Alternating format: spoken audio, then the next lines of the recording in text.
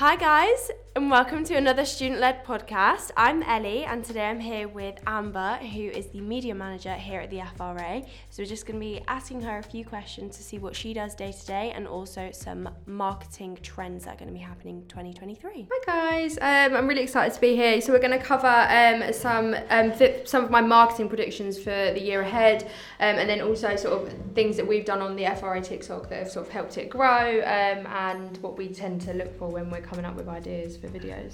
Let's start with sort of the three marketing predictions for 2023. So I think that there is going to be a massive jump in influencer marketing, the same as this year's been. Last year was really high for it. I feel like this year's going to be even bigger. I think brands are really starting to realise, especially on like TikTok, how much they do influence people, and using very normal people, not necessarily the sort of like, you know, the influencer that we maybe think of when we say that word, but very normal people, and attracting their following by getting them to do paid ads. I think that's going to be massive. So I think because during the COVID-19 pandemic, obviously, like the resources were really scarce for brands, but influencer marketing just became bigger and bigger. So I think with the potential chance of a recession in 2023, I think influencer marketing is going to be at the forefront again. No, definitely. And from a student's point of view, we've been learning about that in college as well,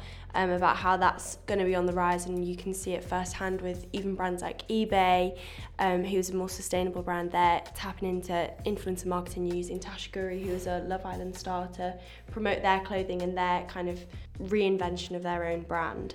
Yeah, and then I think another one is going to be local marketing. So I was reading up the other day, and in 2022, 97% of users on Google searched online to find a local business.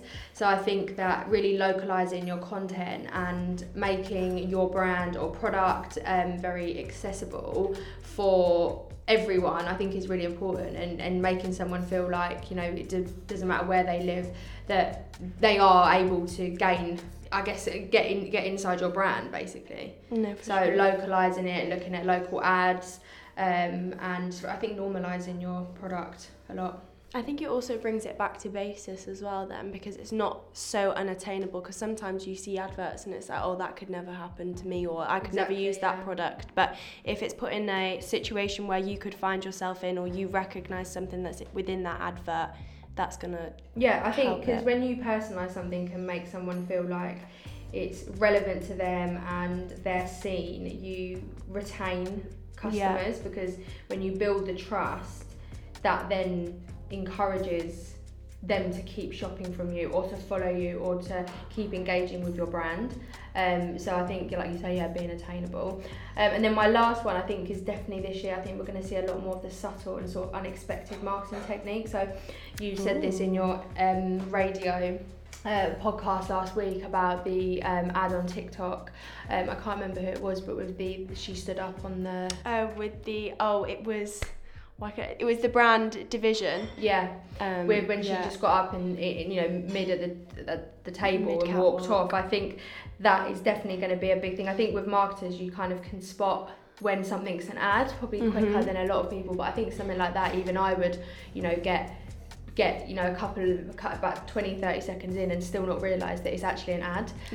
So I think that is going to be, I think we're going to see a lot more of that from brands, and I think that's important as well, because the longer someone stays there watching the video, the more, you know, like they're on that ad for a lot longer. You know, the data that you're going to get from it is a lot better. Because I don't know if you guys know this, but the way that TikTok measures success from a video is they push it out to so many people, and then see who reacts well to it, whether they like it, whether they comment, how long they watch the video for, and if in their mind that video does well, then they're going to push it to more and more people. That's how views go up, and that's how viral videos are made. So that is definitely going to be an aspect of it. So trying to keep that audience for as long as you can through a video.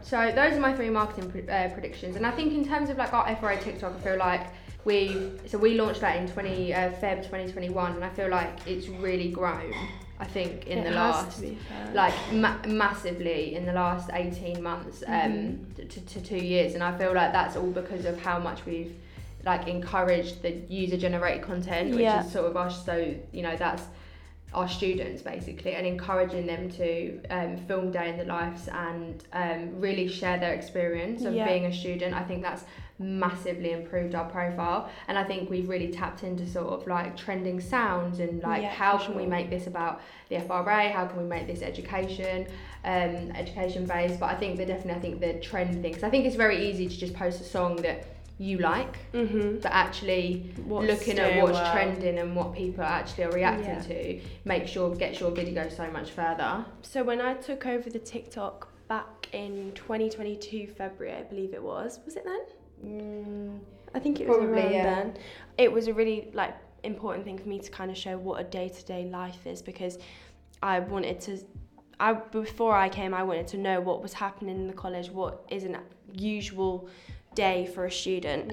So it was important for me to kind of show that, and I think now that we've got the student-led marketing team, we're trying to really focus on that again and get a wider perspective on what we are about, really. Yeah, and I think as well, like TikTok, I especially now, like when I'm booking a holiday, me and my friends will we'll search the hotel name on TikTok to see what it's like. And I think that just shows now how important TikTok is in playing a role in giving someone because I think you can always turn to Google and look at a review, and you can look at maybe tagged photos on Instagram, but I feel like with a video of someone really documenting their experience, you can actually really get a proper opinion of TikTok of is a lot more personal and real. So I do think that we've made a really good move in really getting inside sort of like the lives of our students, and we've got a lot of our student reps on our TikTok account who also make videos, so there's a lot of different perspectives. But I'm hoping that this year we can see a lot more, especially our degree students getting involved as well, so that you have sort of a broad